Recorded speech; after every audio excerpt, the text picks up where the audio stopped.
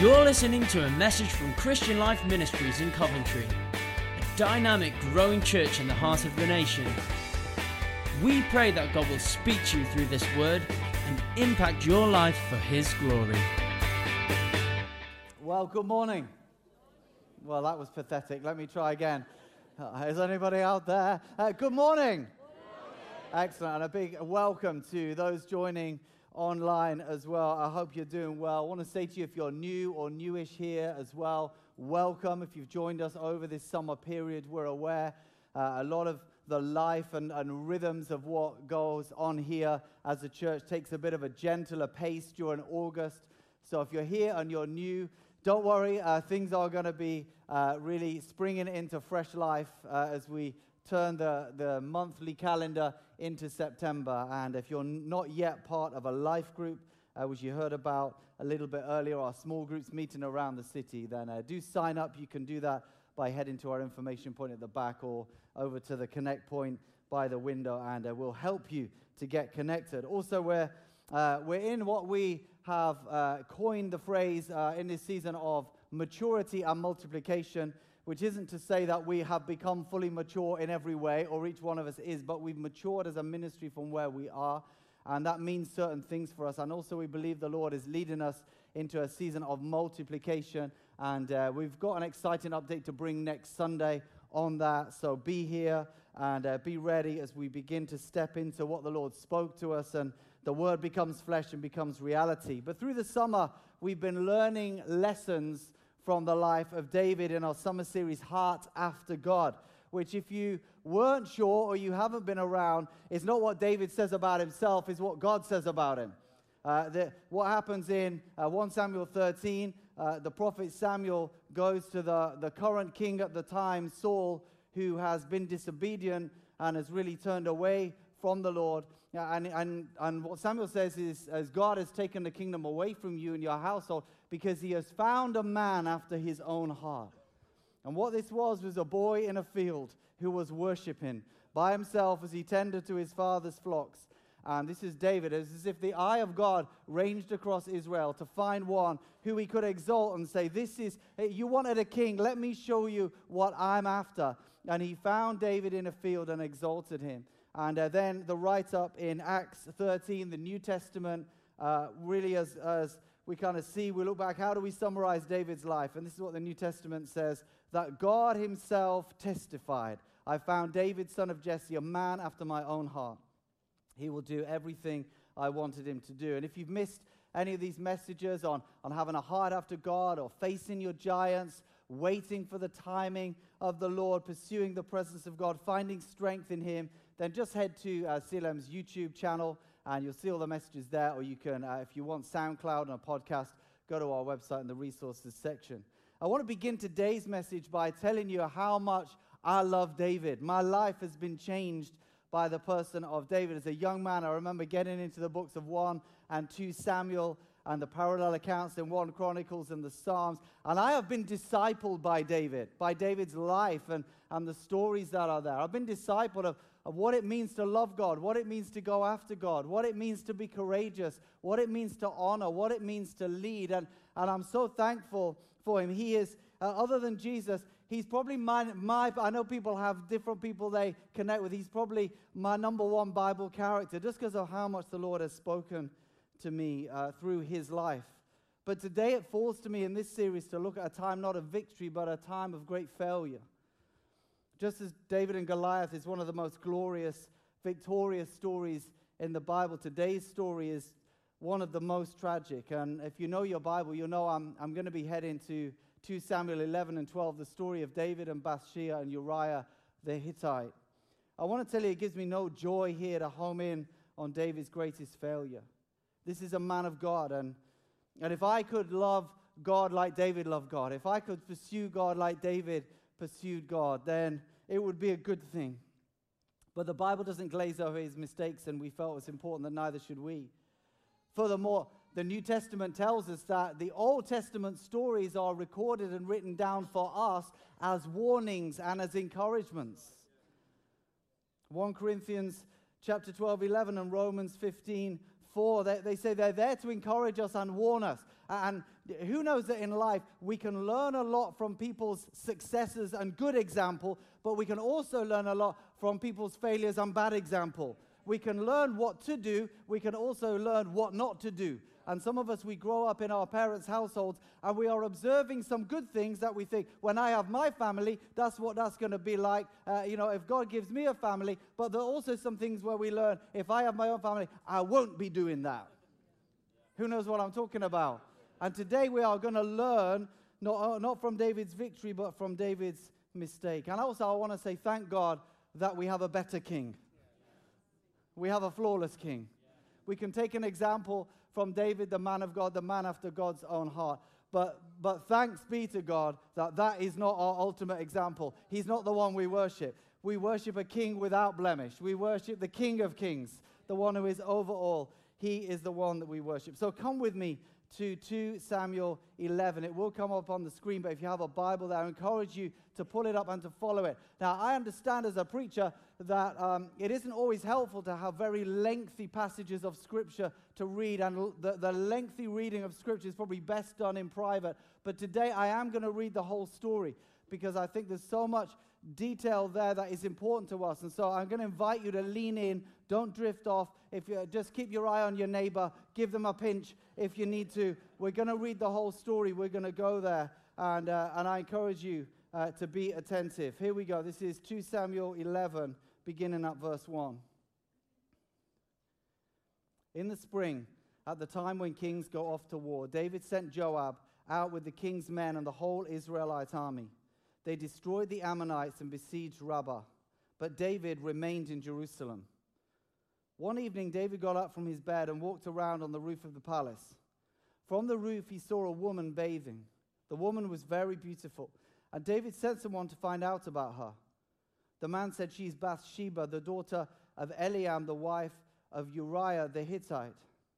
Then David sent messengers to get her. She came to him, and he slept with her. Now she was purifying herself from her monthly uncleanness. Then she went back home. The woman conceived and sent word to David, saying, "I'm pregnant." So David sent this word to Joab, or Joab as the Jews call him, "Send me to Uriah the Hittite." And Joab sent him to David.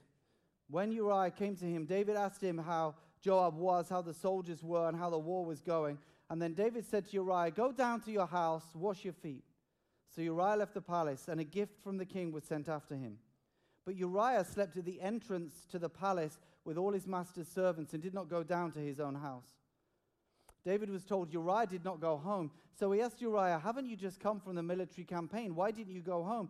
Uriah said to David, "The ark and Israel and Judah are staying in tents, and my commander Joab and my lord's men are camped in the open country. How could I go to my house to eat and drink and make love to my wife? As surely as you live, I will not do such a thing." Then David said to him, "Stay here one more day, and tomorrow I'll send you back." So Uriah remained in Jerusalem that day and the next. At David's invitation, he ate and drank with him, and David made him drunk. But in the evening, Uriah went out to sleep on his mat among his master's servants. He did not go home. In the morning, David wrote a letter to Joab and sent it with Uriah. In it, he wrote, "Put Uriah out in front where the fighting is fiercest. Then withdraw from him so we will be struck down and die."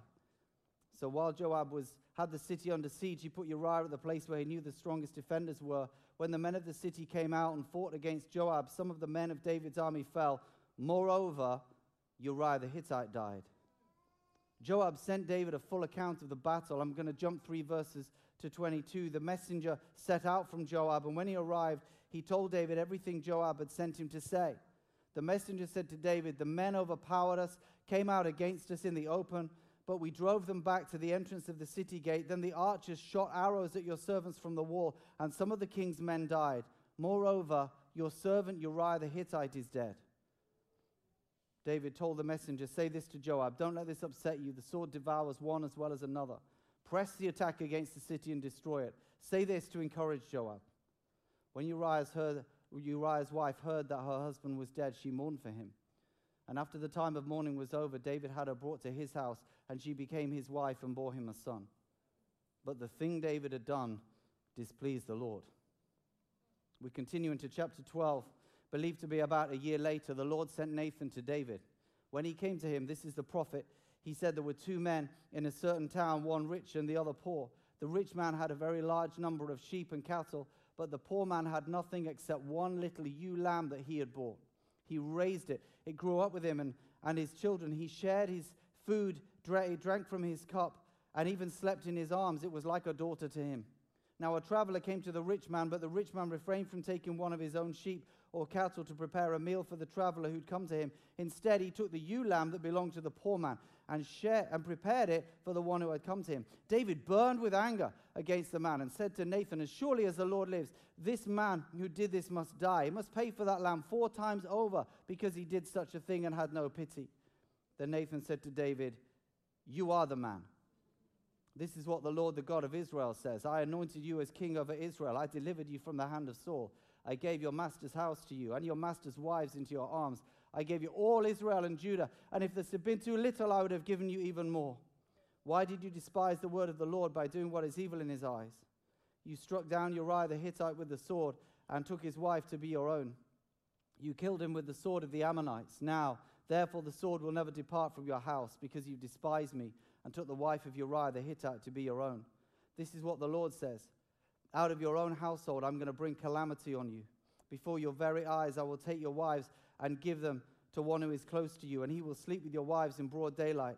You did it in secret, but I will do this in broad daylight before all Israel. Then David said to Nathan, I have sinned against the Lord. Nathan replied, the Lord has taken away your sin. You're not going to die, but because by you doing this, you have shown utter contempt for the Lord, the son born to you will die. Let's pray.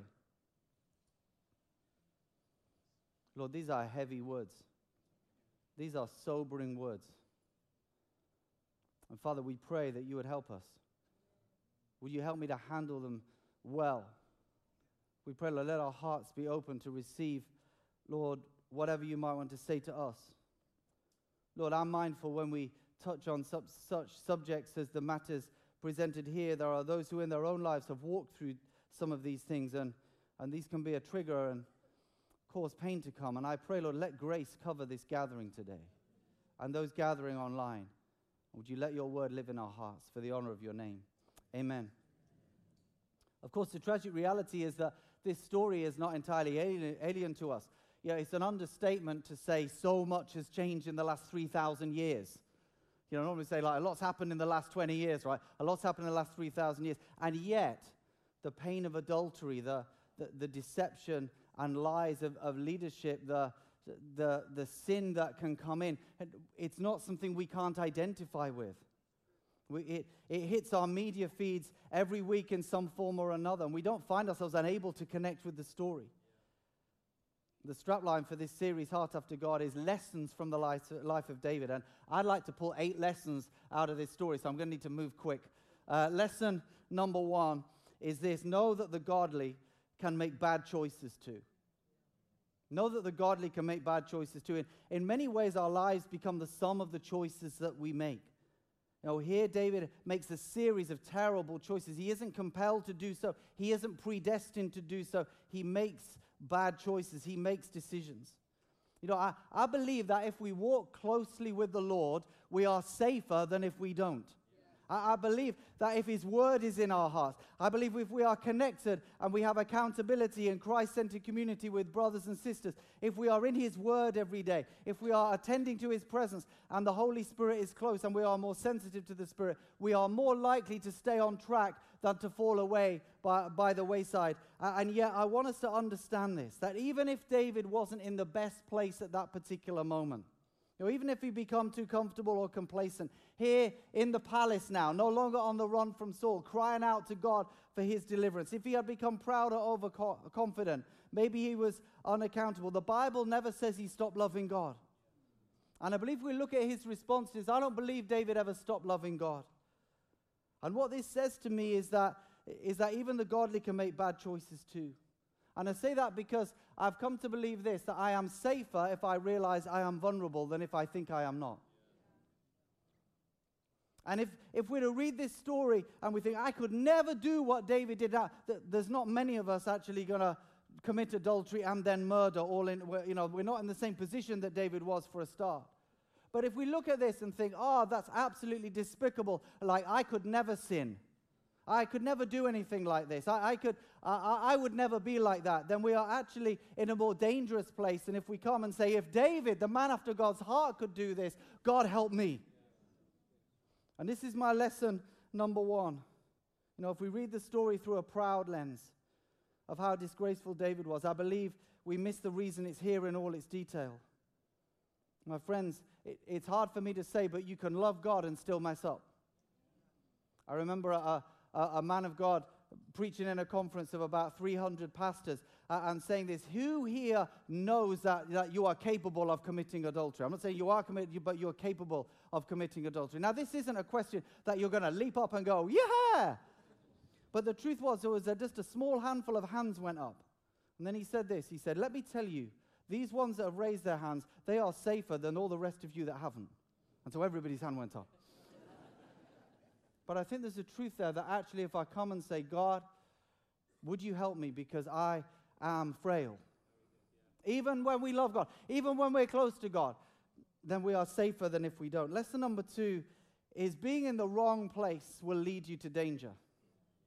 Do you notice how the story begins? In the spring, at the time when kings go off to war, David remained in Jerusalem. The springtime in going off to war is not familiar to us. We know when schools go back. We know when the football season starts. Some of us know when cream eggs become available in the shops again. But this was a thing. In spring, when the winter had passed, kings, if they were going to go to war, they went off to war. But they didn't send their armies, they went. And here we see that David sends Joab, and he remains behind. And moreover, all the fighting men of Israel, they go, and all the ladies remain behind, and David remains behind.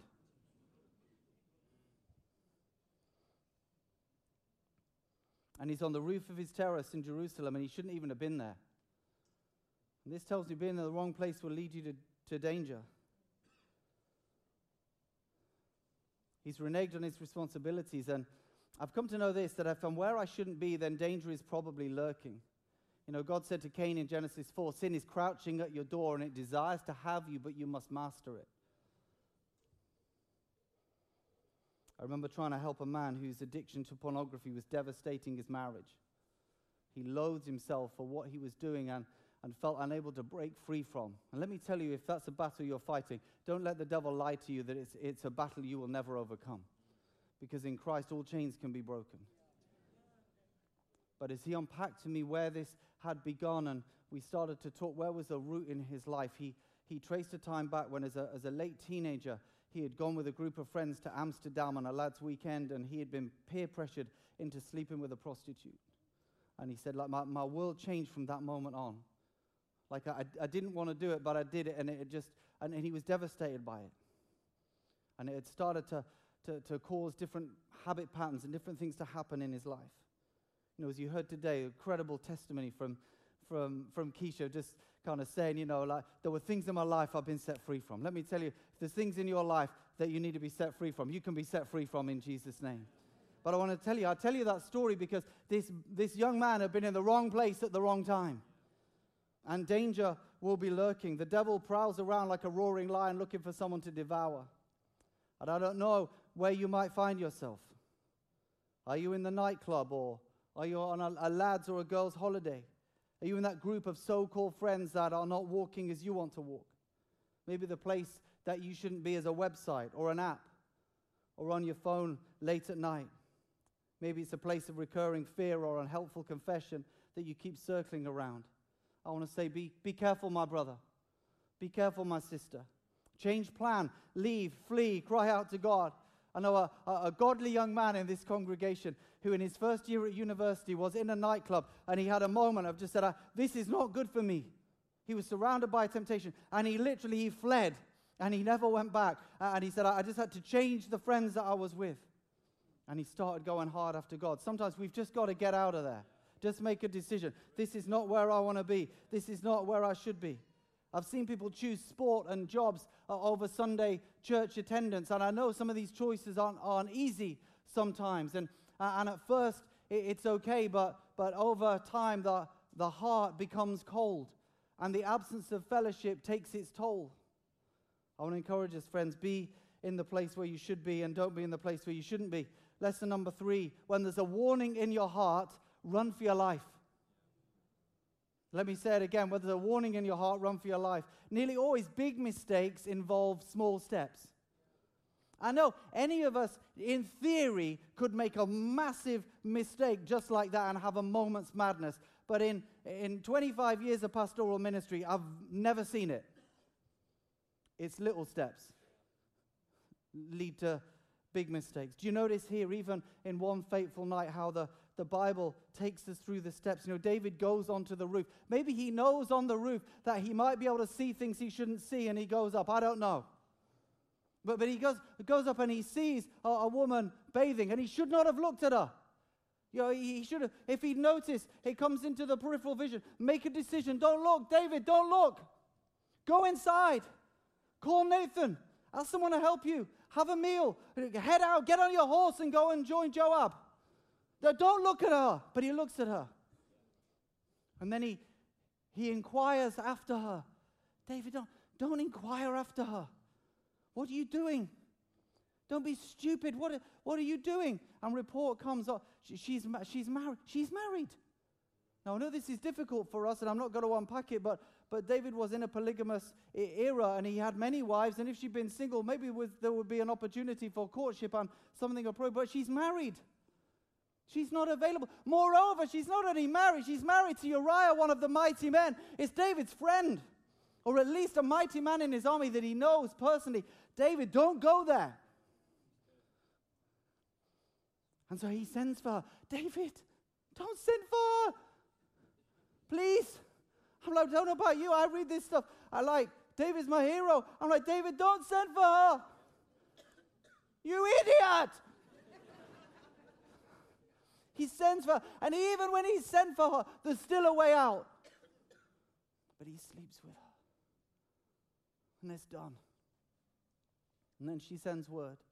And I'm not even going to get to the episode with Uriah. And do you not believe there was a warning in his heart at some points along the way? I cannot believe the man of God who cries out in repentance and says, do not take your Holy Spirit from me, that there was not a check in his Holy Spirit. But he overrode it. He pushed it aside. One of the most heartbreaking situations I've ever been involved with as a pastor was a young man who was young to me. He had a young family at the time, and he had an affair which he'd hidden for 2 years. And as these things have a habit of doing, it came to light. And he came and he sat with me, and I put him under some pressure, and he confessed the extent of it. And I was there as he unpacked things to his wife, and her inevitable questions led to the extent of it. I tell you, it's like watching a bomb go off in slow motion. The level of devastation is indescribable. And I remember as we tried to help them, and I tried to journey with him, I tried to help him regain his place with the Lord, and he went through some deep soul searching, and he wrote out like his whole history that he could remember of lust, of unfaithfulness, of lies. And I had the dubious privilege of reading this epic document as I tried to help him. And I remember, and I tell you this because I remember as he described what had happened, the lady that he'd had the affair with, they'd met in different circumstances. And he said this. He said that, as he wrote it out, that they'd bumped into one another at a supermarket. And as they'd come out of the supermarket at the same time, and then there'd been this very, very heavy rainstorm, and they'd stayed under the canopy of the supermarket, and they talked. And he wrote this, he said, looking back now, that was where it began. Small steps. Nothing happened, but something happened. When there's a warning in your heart, run for your life. I remember as a young man in ministry, we just had our first son, Sam, and I was attending all the services on a Sunday, and Esther would typically come to the first service. I remember at the end of the second service, there was someone who was there for the first time. I was one of the pastors, and a young lady, and I went over and I just said hello to her. I mean, I was just doing my job, and I remember, we got on really well. She was great. I just made an easy connection with her. And it was her first time in church. I introduced her to one or two other people. The next week, she was there again, and I saw her, and I went over and said hello again, and we had another really great conversation. The next week, I found myself looking to see if she was there. And I remember the next day, I spoke to my pastor, and I said, look, I was a bit embarrassed. I was like, no, be serious. Nothing has happened. I've just done my job. But I want you to know what's happened in my heart. I'm not pursuing her. I found myself looking to see if she was there. And he said, okay, 2 things, Martin. Number 1, you need to tell Esther. Number 2, don't speak to her again. I said, look, I'm the pastor. I don't want to be rude. He said, someone else can be her friend. And if she comes and talks to you, just be formal. And I talked to Esther, and the strange thing that happened is Esther had a good connection with a guy. Similar time. Nothing had happened. Hear me. Just in life. So I found out who he was. I smashed his face in.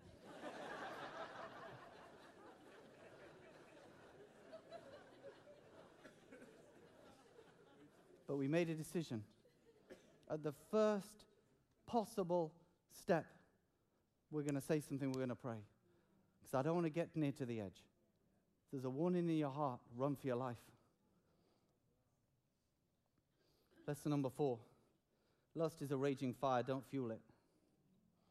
Do you see how lust is awakened in David on the roof and every rational thought is dismissed? Lust is dangerous. If you feed it, it will never be satisfied. It is insatiable. It may be satisfied for a moment, but it will come back stronger. It's like feeding a lion, hoping that it won't be hungry anymore. Just get bigger and stronger. The only thing you need to do with lust is starve it. And let me say this, if you're fighting a losing battle with lust, with pornography, don't keep it in the dark. Speak to someone you trust. You won't be the only person that is walking through this. So the devil likes to isolate us, think we're the only person. We're not. They won't hate you for it or be too shocked. They'll love you for trusting them. Let someone know. Get them to put a password block on whatever your issue. Do whatever you need to do, but bring it into the light. If they block a website and you fuel lust somewhere else, then get them to block that. Just be open. Be accountable. I know there's more we could say about this. Let me say, if you're dating, young man, young woman, set the boundaries way back. Pray together. Talk about how you're going to keep yourself pure and your dating honorable. Because if your courtship matures and you marry, you'll have saved yourself for marriage. And if it doesn't and you break up, because let me tell you, if you're going out, 1 or 2 things will happen. You'll either get married or you'll break up. It's binary. Or you'll just keep dating forever, but that's not healthy. And if you break up, then you've been honorable towards one another. And it won't be something that you regret. In Christ, we have the power to overcome even the fiercest battles in our lives. Lesson number 5, 2 wrongs never make a right. Bathsheba's pregnant. David begins a cover-up plan. I think he's hoping to protect his own reputation. He's certainly hoping to hide his sin. And he brings Uriah home. He wants him to sleep with his wife and think it's his baby. But Uriah is too honorable. Uriah's response is like, it shows up David's sin all the more. He says the ark. Don't mention the ark. He says the ark's in a tent. If you're going to get to David, he says, look, the ark's in the tent. He said, the men I'm serving with, they're in the open field. How could I possibly sleep with my wife? What's David thinking? And he has this terrible plan.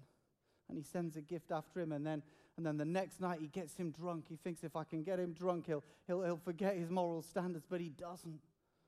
And then the most terrible thing of all, he writes a note to Joab and says, put Uriah in the front line and then withdraw from him. And he gives the note to Uriah, his own death sentence to carry to Joab. And he's too honorable to open it.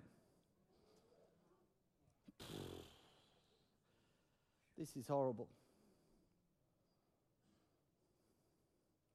And now it's not only adultery, it's adultery plus deception and murder. Shame and hiding were Adam and Eve's automatic response to sin at the fall, and little has changed. In Christ, we can bring our sin to the light. Trust me, Better to deal with the consequence of today's sin than to add to it deceit, lies, an extension of the original issue. It seems that David's heart hardens. This tender-hearted lover of God's presence, the boy in the field, is spoiled as he seeks to cover over his own failings. Never allow yourself, my brother, my sister, to dive deeper into sin because you're trying to hide what you've already done. I know this is not an easy message today. I don't know if I gave my title at the start, Failure and Forgiveness. There probably won't be many YouTube clicks on that. I know this isn't kind of how to have an excellent life, but actually it is how to have an excellent life. Maybe I should have called it that. Lesson number 6, one more tough lesson and then 2 that give us some hope. Lesson number 6, God will not be mocked. Chapter 11 finishes with this potent but sobering statement, but the thing that David had done displeased the Lord. He may have hidden his sin from Israel. He could probably have bought Joab off if needed, but God had seen it all and he was displeased. And then he sends Nathan the prophet. Can you imagine being Nathan? It's like the Lord speaks to him. Maybe he gives him a dream. He shows him. He wakes up, sees this rich man and this poor man and the little ewe lamb, and he wakes up and the Lord says, it's David. I mean, if I was Nathan, I'd be going, Lord, I need another sign. What a heavy message to go and carry. But he unpacks this story of the rich man taking this little ewe lamb off the poor man, and David's heart burns with anger, the Bible says. And then Nathan turns to him, he says, you are the man. What a moment. God will not be mocked. God confronts him with his sin. Sometimes we think we can hide things from the Lord. We can hide nothing from the Lord.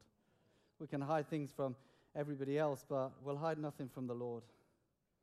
We may be able to pull the wool over the eyes of others, but God will not be mocked. Others may be fooled, but we hide nothing from him. He sees it and he hates sin with a righteous anger. And let me tell you this, he hates sin for what it does to us, because it spoils us and it ruins our relationship with him. I believe that's why he hates it so much, because of what it does to us. And in Christ, he's already dealt with it. Numbers 32:23 says, be sure your sins will find you out. Meaning our sins sooner or later will come to light. You know, growing up, my mum had the same anointing. So mums have this anointing. Like if ever I did anything wrong, I got busted. Like did anyone have a mum like that? Like I don't know how it worked. But and I remember in my house, one thing that was just a thing is like you just didn't miss school. You didn't miss school. You know, if you were, unless you were bleeding from your eyeballs, you were not sick enough to not go to school. And there's no way you could ever skive a lesson or you would have been dead. And so I never did. I never skipped a single lesson until year 13. I was 18. I could have been married. I could drive. I could drink beer. I could vote. But I couldn't skip a lesson for fear of my mother. But I remember I had a German assignment that was due, and I had a geography lesson that, in my opinion, wasn't worth going to, and I made a decision I was going to miss the geography lesson to finish my German assignment. You didn't know that I did German at A-level, did you? I can't remember any of it, so don't try me. And I remember, rather than trying to explain this scenario to my mom and have her go, no, you can't miss your German lesson, that's disrespectful to Mr. Armstrong, I decided I would go into school as if to go to my geography lesson and divert to the library and do my German assignment. But on my way in, I met my friend Chris, and I said, and Chris was going to the geography lesson. So I said, just to let you know, like, today, I've got this issue, I'm not actually coming. So if Mr. Armstrong asks, probably just best to say you haven't seen me. And Mr. Armstrong did ask, anyone see Martin? So Chris took it upon him to say, yeah, he's really sick. So they stopped and prayed for me. No, they didn't. It's a geography lesson. But then at the morning break, my other friend Alan, having heard that I was really sick with his girlfriend Ruth, decided to go to my house because it was near the school to pay me a visit. But I wasn't there. I was in the library. And I got home at lunch, and my mum said to me, but wait for this, my mum said, do you know why Alan and Ruth came to the house? I didn't know Alan and Ruth had come to the house. And then she said this, she said, I was in the bathroom, and I heard the doorbell go. I couldn't get to the door. By the time I got to the door, I saw them turning around the corner. I just said, oh, that's strange. And I'd become a Christian about 3 months earlier, and I thought, oh, God, thank you, you've delivered me. And I learned that day that God will never be drawn into your sin or deceit. Because the next day, in a city of 600,000 people, who should my mother bump into in the city centre other than Alan? I've been able to say, oh, Alan, Martin didn't know why why did you come? So he explained that he came because I was so terribly sick. And I then got confronted with how all this had come to be. And my sin found me out. That I'd lied to my mother and my father. It was a sobering moment. Let me tell you, if my mum could see it, God sees it. God sees everything in our lives. Paul writes this in 1 Corinthians 4, 3-5, I care very little if I'm judged by you or by any human court. Indeed, I do not even judge myself. My conscience is clear, but that doesn't make me innocent. Wow, it's the Lord who judges me.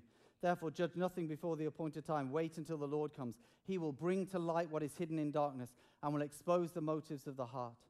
My friends, we see here that in confronting David now, he doesn't wait for the judgment. He gives David the opportunity to repent and to be restored, which takes me to lesson number 7, which is repentance is the beginning of rebuilding. My friends, repentance is a gift. We all fail. Let me say it again. We all fail. We all mess up. But repentance gives us the ability to start again. 1 John 1, 8-9, if we claim to be without sin, we deceive ourselves and the truth is not in us. If we confess our sins, he's faithful and just and will forgive us our sins and purify us from all unrighteousness. And the Lord confronts David. He says, I anointed you. I delivered you. I gave you Israel and Judah. And if that was not enough, I would have given you more. And when Nathan finishes speaking to David, David says, I have sinned against the Lord. And he doesn't fight. He doesn't seek to justify himself. He doesn't deny anything. He doesn't minimize anything. He doesn't say, well, have you not heard what the king of the Amalekites did? Or the king of the Ammonites did? He's undone. He doesn't blame Bathsheba. He doesn't blame anybody else. And the king of Israel, the man after God's own heart, melts before the man of God. And the story we've read, the account is short, but in Psalm 51 we hear his prayer of repentance, and the thing that he has sought to hide from all Israel, he now makes public in front of all Israel, and he gives them and he gives us a way to know how to repent. This is what Psalm 51 says, have mercy on me, O God, according to your unfailing love. According to your great compassion, blot out my transgressions. Wash away all my iniquity and cleanse me from my sin. For I know my transgressions and my sin is always before me. Against you and you only I have sinned and done what is evil in your sight. So you're right in your verdict and justified when you judge. Surely I was sinful at birth, sinful from the time my mother conceived me. Yet you desired faithfulness even in the womb. You taught me wisdom in that secret place. Cleanse me with hyssop, and I will be clean. Wash me, I'll be whiter than snow. Let me hear joy and gladness. Let the bones that you've crushed rejoice. Hide your face from my sins. Blot out my iniquity. Create in me, Lord, a pure heart, O God. Renew a steadfast spirit within me. Do not cast me from your presence or take your Holy Spirit from me. Restore to me the joy of your salvation. Grant me a willing spirit to sustain me. Then I will teach transgressors your ways, so that sinners will turn back to you. Deliver me from the guilt of bloodshed, O God, you who are God, my Savior, and my tongue will sing of your righteousness. Open my lips, Lord, my mouth will declare your praise. You do not delight in sacrifice, or I would bring it. You do not take pleasure in burnt offerings. My sacrifice, O God, is a broken spirit, a broken and contrite heart. You, God, will not despise. May it please you to prosper Zion, to build up the walls of Jerusalem. Then you will delight in the sacrifices of the righteous, in burnt offerings offered whole. Then bulls will be offered on your altar. Daniel, why don't you come? My friends, repentance is a key. As Pentecostals, we're not always great at repentance, at confession. There are many denominations whom confession and repentance is part of a weekly liturgy. It's a gift. It's the beginning of rebuilding. And here David humbles himself. As grave as his sin is, he admits to it and he asks God to cleanse him, to renew his heart. What else could he do? He cannot adequately make reparations here, but he comes before God. I know what we've read today is horrific. And we might ask the question, is David a man after God's heart? But we see here that he was. His actions were horrendous, but he knew how to repent. And he came in humility and fullness of responsibility.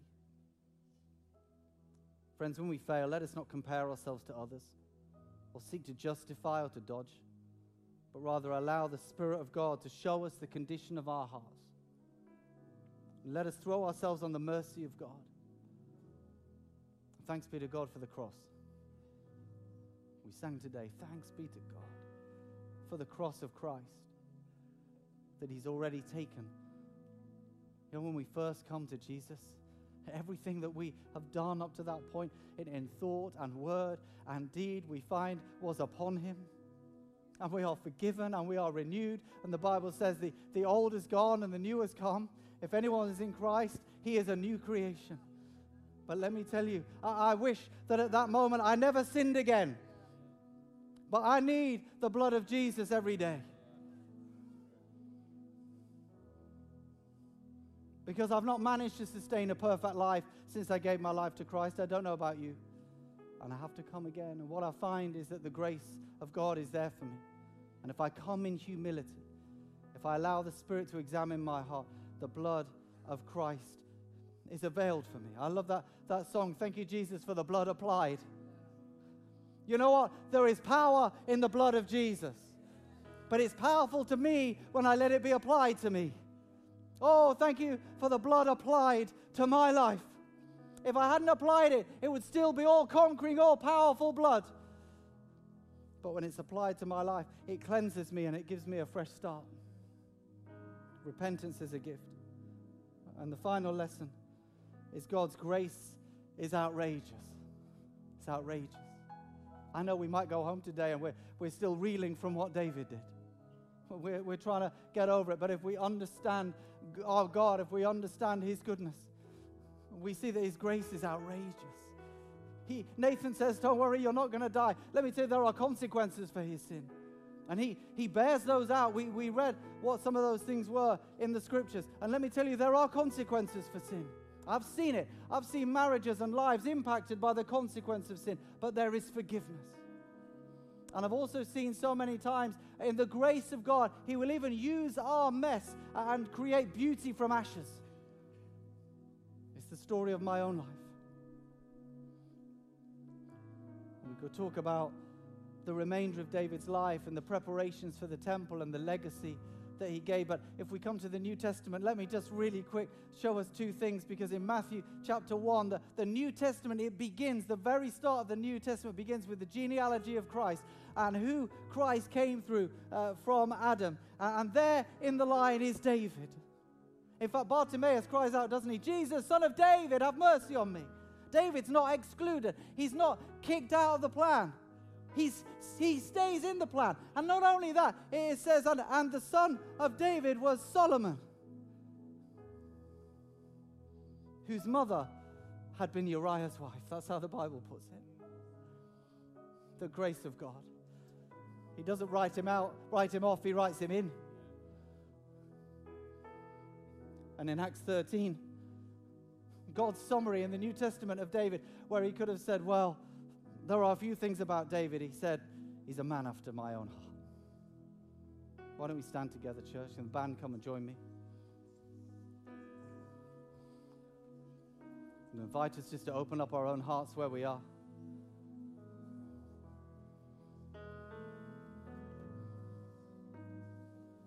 I'm aware there might be some here rocked to your heels by this word today, because you know there are some things that you've been hiding and you need to do something. I'm not going to try and deal with that in this moment, but let me say to you, if you need to come and pray with our prayer team, if you need to go away from here and do something or speak to someone, my brother, my sister, do what you need to do.